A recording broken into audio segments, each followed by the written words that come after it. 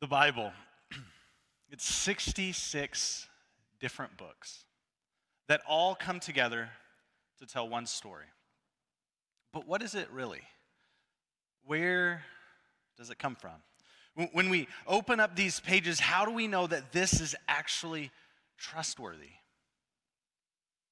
Every single one of us, whether we claim Christianity for ourselves, if we're skeptical, if we find ourselves to be a mixture of both, all, I would say, can have reliability, can have a trust in what these words say. And over the next couple of weeks, we want to walk through that to help give you confidence, to share a few reasons of how and why we find this to be trustworthy, to be reliable.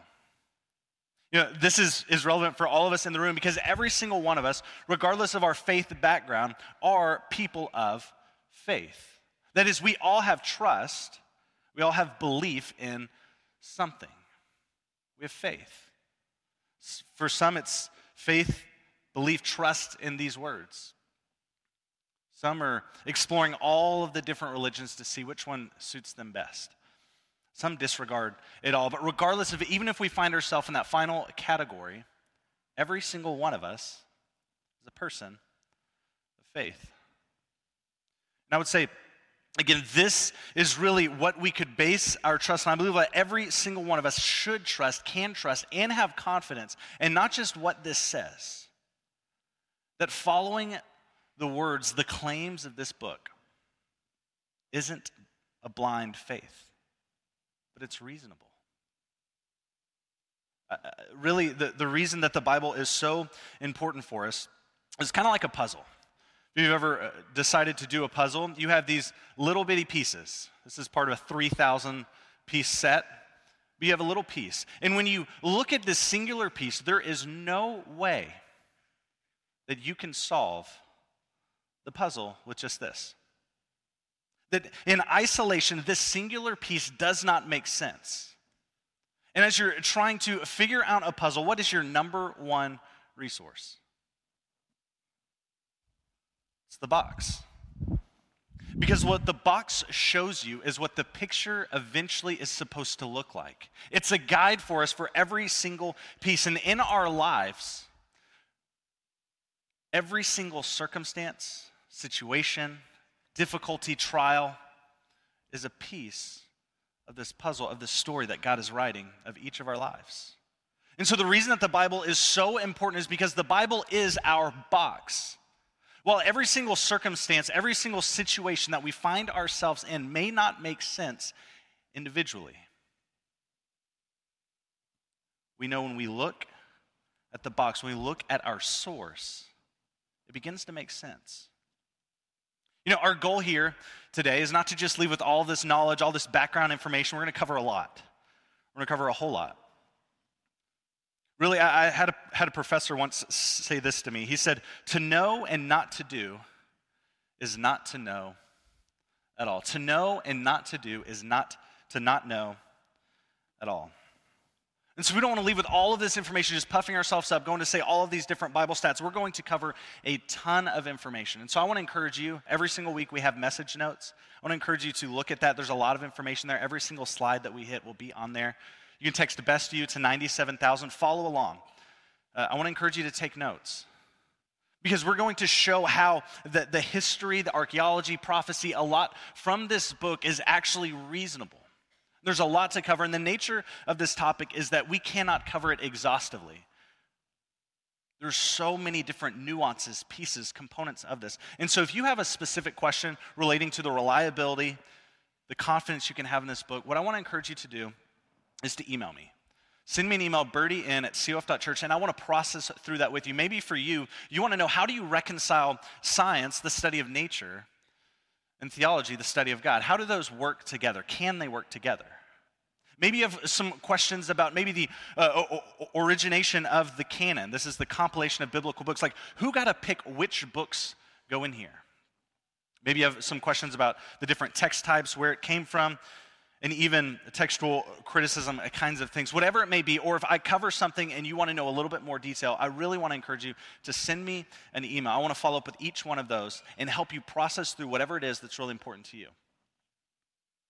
We're going to cover this in a survey fashion. And as we begin, what I want us to do is to understand the nature of the Bible, is to understand what it says about itself. And that is that the Bible is the infallible Word of God. The Bible is the infallible Word of God. And in it, God communicates to us how to walk in relationship with Him. It gives us principles for daily living. Maybe you've heard the word inerrant before. It's very similar. All infallible means is that the Bible is incapable of error. Inerrant, similar word, means it contains no errors. They're very similar, but the Bible is inerrant. That is, if there's a God and it's His words that He spoke, and God is perfect, then a perfect God cannot produce an errored work. So the Bible is the infallible Word of God, that God used man in their own time, their own language, their own styles, in order to communicate what is on these pages to us. This idea of holding the Bible in such high regard, it stems from 2 Timothy chapter 3. It says this right here. It says, "Every scripture is God-breathed and is useful for teaching, rebuking, correcting, and training in righteousness, so that the servant of God may be thoroughly equipped for every good work." The word all scripture is God-breathed. In Greek, the original language of this writing is theopneustos. It literally is the word for God and the word for spirit. And so when we say God-breathed, we're saying it is God-spirited, infused with the Spirit of God for us. And we see all over of these 66 different books confirming that one another is to be considered scripture. Peter, who is one of the disciples of Jesus, confirms even that the writings of Paul, the guy that wrote this one right here, that what he says is to be considered scripture, is to be considered the God-breathed word. We see, again, that the premise of the Bible being inspired, the inspired word of God, working with that background. What we want to spend a little bit of time today is working through these few different parts, that the Bible's uniqueness, its preparation, and the testimony of history, archaeology, and prophecy all work together to confirm beyond a reasonable doubt that it is reliable. The Bible's uniqueness, its preparation, history, archaeology, and prophecy.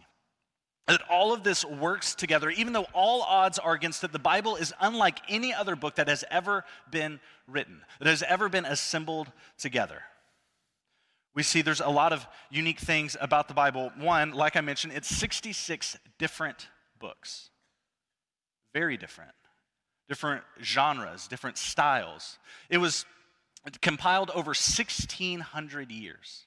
So from the time of the very first books to the most recent ones, there's a 1,600-year period. Out of all of these books, the Bible was written by more than 40 different authors. And I'm talking very different authors.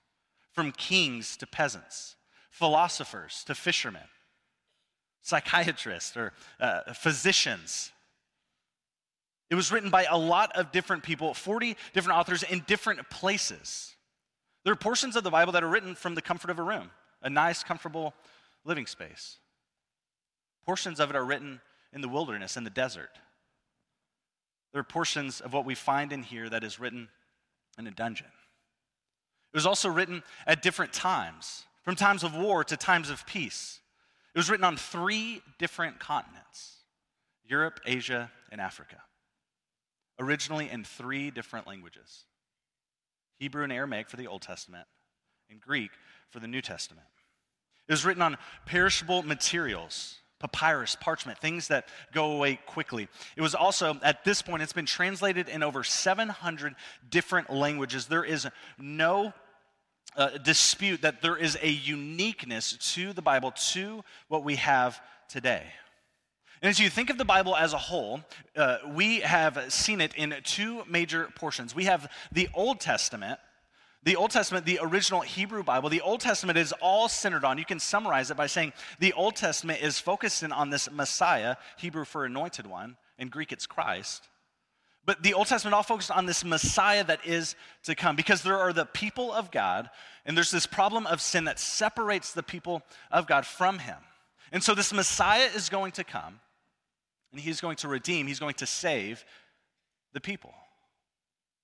And the New Testament is all about this person named Jesus, who is that promised Messiah that came to bring us into right relationship with God again. And so while the Old Testament is all focused in on this Messiah is coming, the New Testament focuses in on that the Messiah has come. And what's incredible is both the Old Testament and the New Testament both speak that the story is not over. That there's going to be a time when Jesus comes again, and that's where we take part, that this is alive and active, and we have a part in this story. And across all of these different books, over all of this period of time, there is as though one mind has spoken it all. From one mind, with one central theme. That theme is that it is God's glory shining through the redemption of man. God's glory shining through the redemption of man. And this is incredibly important. Because while we have a spot within the Bible, it is not about us. It is about God and his glory shining through his redemption, him drawing us back to himself. Again, there are some things that are yet to happen, some things that have not been seen, that have not come into fruition just yet. And while we consider that, what's important to know is that this, obviously, if it's over 1,600 years, there's a lot of this that is very old. It's been a while. So how can we trust where it came from? Well, I want you to know that there has been meticulous work to keep what we have here consistent. In fact, there was a part of Israel, the tribe of the Levites, that had a dedication to copying and recopying the Old Testament, their Hebrew Bible, for hundreds of years. They would preserve it. They would take care of it. We see as we consider how did the Bible get to us today in English, we have all of these different versions. There's all of this different stuff. Well, as I mentioned, it started first in Hebrew and Aramaic. All of the Old Testament, for the most part, is written in Hebrew, with the exception of parts of Ezra, Jeremiah, and Daniel in Aramaic. The New Testament in Greek. Around 300 BC, they ended up translating the original Hebrew and Aramaic into Greek. That's what we call the Septuagint. And from that, about 600 years later, we got the Latin translation, which is what we had for a very long time. About 1,100 years, that was the Bible that was available. And it wasn't until the 1300s that we started to get the Bible in English, the language of the common person. They went straight from the Latin into English. And as a couple hundred years later from that, there became a renewed interest in not just having a translation from the Latin, but straight to the original languages. And it's around that time that we get our King James Version. 1607, King James authorizes these people to establish a new English, literal word-for-word translation of the Bible. And over all this period of time in all these different languages, that can cause people to question whether there's reliability in the words on this page, on these pages. But what we have today, the Bible that we have today, is 99.5% exactly the same as the original manuscripts. We have very old copies that it's 99.5% exactly the same as the originals, with the discrepancy being little misspellings or marginal additions. Think for a second, if you've read the King James Version before, at the very end of the Lord's Prayer in Matthew 9, it says, "For thine is the kingdom, the power, the glory forever, amen." That's not in our modern translations because that wasn't in the oldest manuscripts that we've found. And so that is the 0.5% difference. I know for us in our English today, while all that information, that history might be helpful, how does it help me practically right now? One of the most common questions we get is, what Bible translation do I use? Like, cool, it came from all these languages, it was in Latin, but I speak English. So which one do I use? And my answer to that is yes.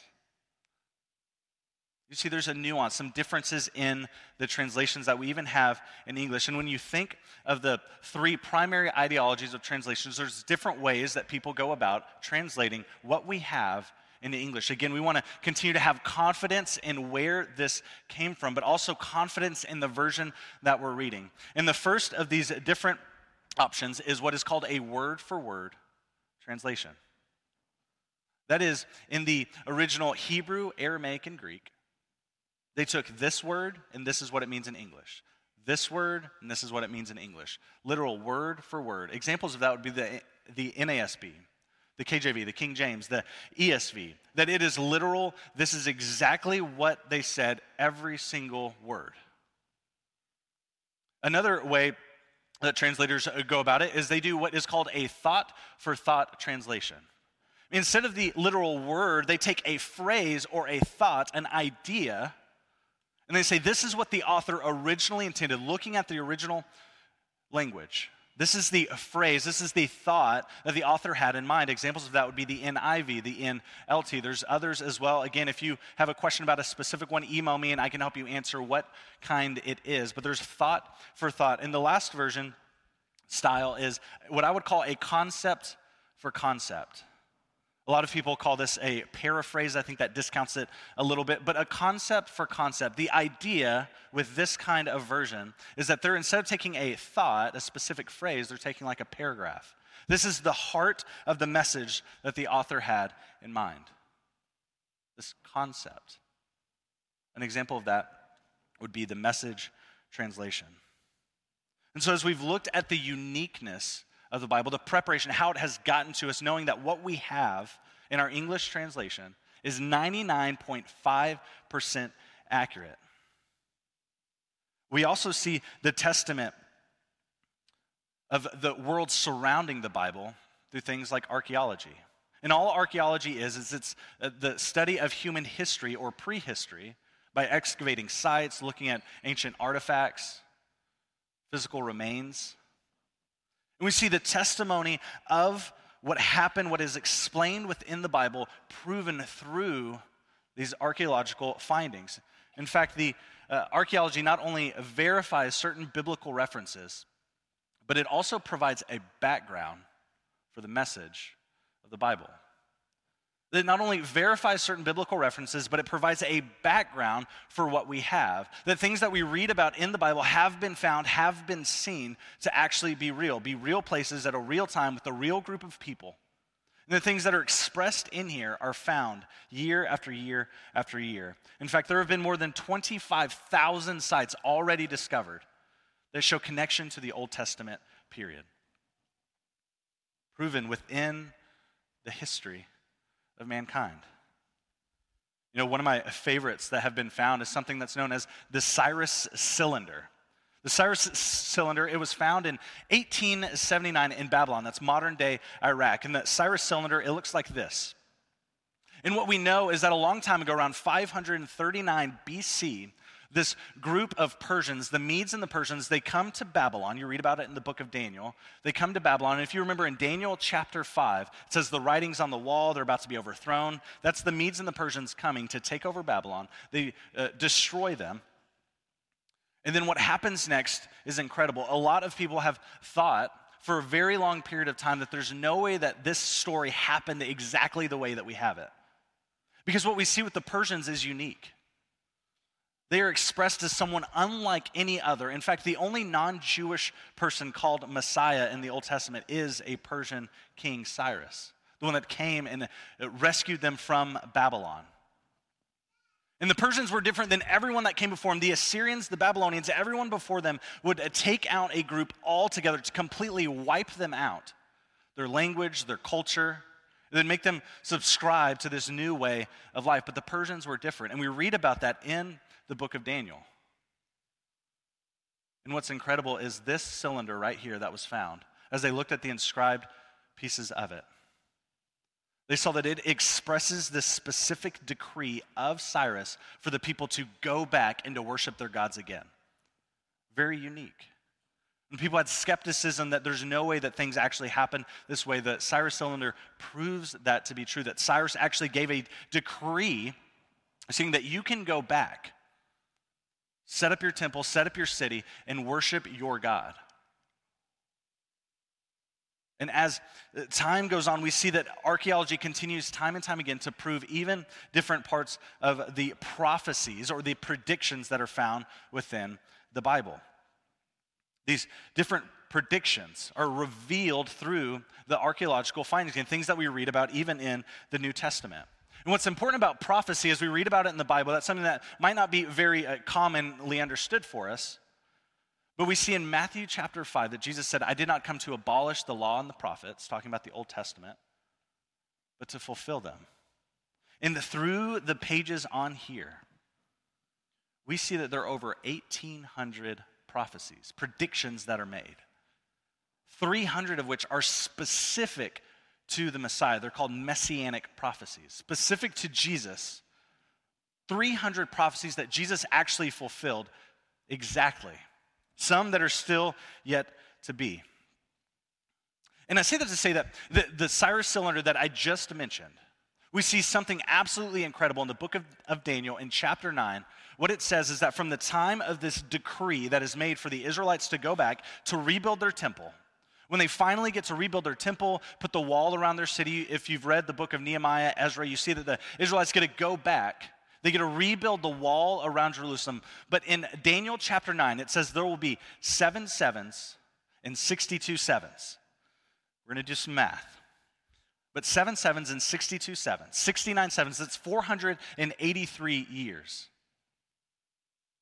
And it's known from archaeological excavations that Nehemiah got the decree from a Persian king in 450 BC.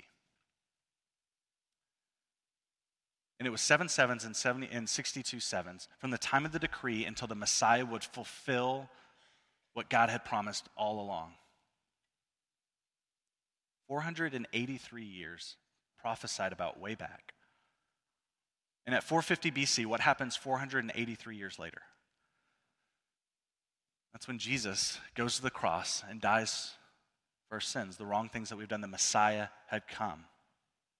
And that's incredible. It proves that what was written about in here actually happened. Now, people have said, well, there's no way that had to have been doctored, that had to have been added later. Maybe they saw that there was this decree, and then they saw that Jesus was going to come. They came back and like, okay, it's going to be this many sevens. And that would be a fair argument for a while, but one of the greatest discoveries that has ever been made in our lifetime happened in 1947, and it was in a place that looked like this. There were these Bedouin shepherds that were looking for a lost of their flock. And as they're looking in this place, it's this area called Wadi Qumran, just around the Dead Sea, on the west bank of the Jordan. And as they're looking for this lost of their flock, they come across this series of 12 caves. And in these 12 caves, they find what we now know as the Dead Sea Scrolls. The Dead Sea Scrolls. And what we see of the Dead Sea Scrolls are there are 40,000 inscribed fragments, ancient scrolls, ancient documents. In fact, every single book of the Bible except Esther was found at least in part in the Dead Sea Scrolls. And the reason that these are so important is because we see the portions of Daniel that talk about this prophecy. And these scrolls date from 150 BC all the way to 70 AD. Over this long period of time, about 100 years before Jesus ever even shows up on the scene, we find copies of the book of Daniel talking about this prophecy. It couldn't have been doctored. It couldn't have been added later. And I say all that to say, that's a lot of information, but I say that to say that what we have, we can have confidence in where it came from. I think sometimes we just follow this thing like, well, you know, I raised up on it. I guess I'll just follow it. But this isn't blind. To follow after this is a reasonable faith. There's history to back it up, archaeology to back it up. People are looking again and more and more. And as I study this more, as I understand more about our world, about nature, about archaeology, about this book right here, I am more and more confident of what is on these pages. It's true. It's reasonable. It's not just blind. You're not just looking at these old words, these old documents that aren't relevant for us. It's incredible that God has kept this, preserved this for you, for me. We see, I was talking about the prophecies of the Messiah, the ones about Jesus, that Jesus came and he fulfilled at least 300 prophecies. Exact representations of what the Messiah was to look like. An example of some of these is that the Messiah was supposed to be from the lineage of Shem,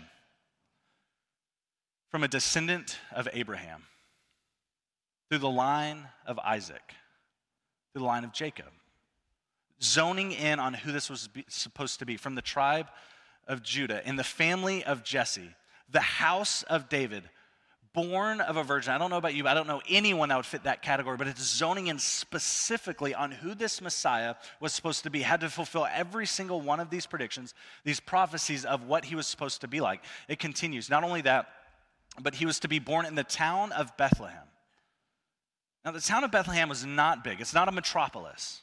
In fact, in this room, you could fit the town of Bethlehem twice with that many people.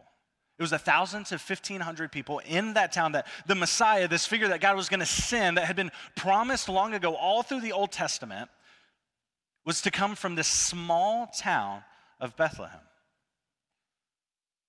He would have one going before him, John the Baptist. He'd be rejected. He'd be betrayed by a friend. He'd be mocked, spit on. They cast lots for his clothes. His bones would be broken, his hands and feet pierced. Specifics of what this Messiah was supposed to do. And take this one, for example, right here, his hands and feet pierced. That may seem a little general. I've not had my hands and feet pierced.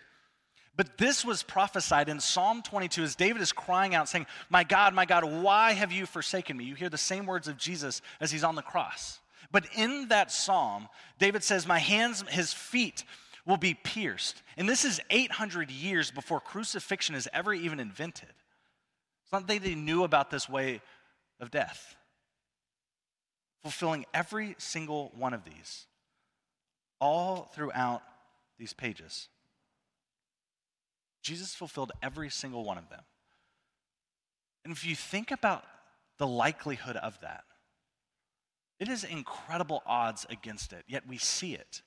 Again, proven in archaeology, the findings in prophecy, the history, the way the Bible got to us. And in fact, for Jesus to just fulfill eight of those prophecies, for him to fulfill 8, it would be 1 in 100 quadrillion. For just 8. But he fulfilled at least 300. And there are more to go. The likelihood of Jesus fulfilling 300 prophecies is 1 octodecillion. I didn't have to look that up. But that's 1 times 10 to the 57th power for Jesus to fulfill 300. And as we read about this, the words, the reliability of what is found in this book, we know that that happened, that occurred. It's reasonable. It's reliable. You know, the odds stacked against this book. I don't know if you've always grown up on it, believing it, knowing it to be true. I grew up in a skeptical upbringing, unsure of what was on here. And there have been many brilliant minds that have attempted to disprove what is in here, but as they took some time to open up these words, open up these pages, they found something that they did not expect. There's this archaeologist, Sir William Ramsay. He set out to disprove specifically the historian Luke, who wrote Luke and Acts in our New Testament. And as he searched to disprove that Luke, to say that he was a terrible historian, he set out on this goal to disprove, to show that this cannot be trusted. And as he got to the end of his study, what he came to the conclusion was that Luke is the best historian that he has ever researched. He gave his life over to Jesus because he took time to dive into the words on these pages, to see. There's this man, Simon Greenleaf. He's one of the principal founders of the Harvard Law School. He also set out to disprove the words, the claims, in this specifically around the resurrection of Jesus. He wanted to prove that it was falsified, that there's no way that this could have happened. He was going to look at other ancient manuscripts, the Bible, anything he could get his hands on to prove that this was falsified, that it wasn't true, it didn't happen. Now, Simon Greenleaf gets to the end of his study, what he realizes is that every claim about Jesus and the resurrection is true. He can find no reason to say it's falsified. C.S. Lewis, you've probably heard of him, Lee Strobel, maybe you've seen a movie.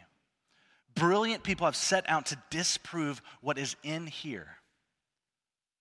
And what I want us to understand, again, is that the Bible's uniqueness, its preparation, the testimony of history, archaeology, and prophecy all work together to confirm beyond a reasonable doubt that the words on this page, all of these pages, are reliable.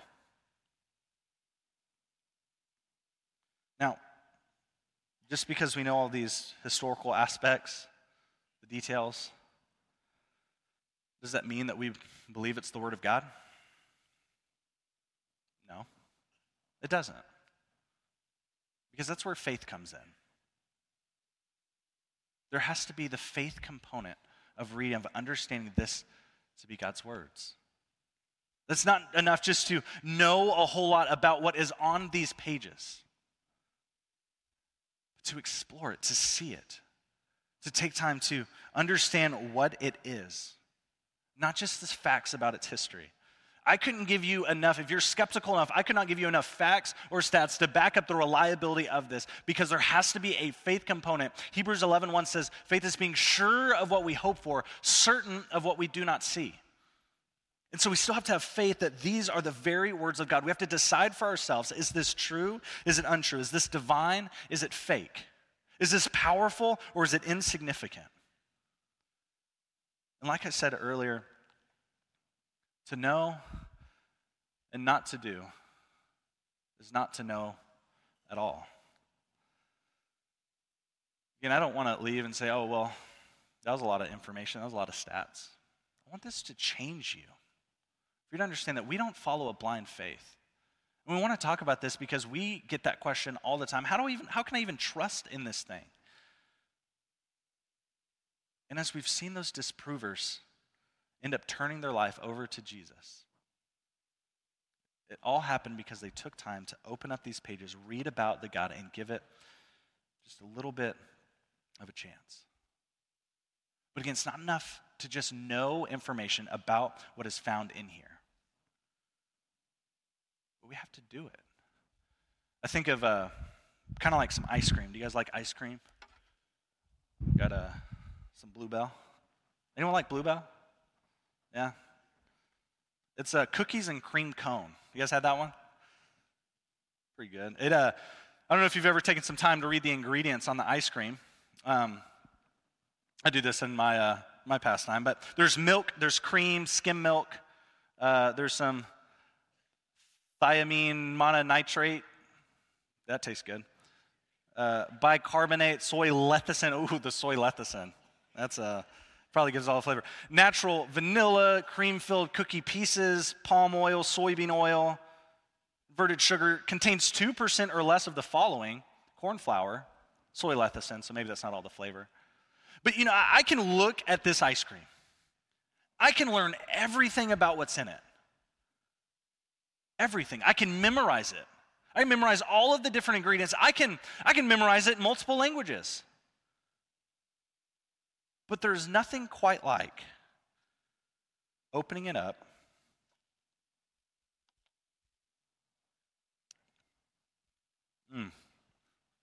It is the soy lecithin.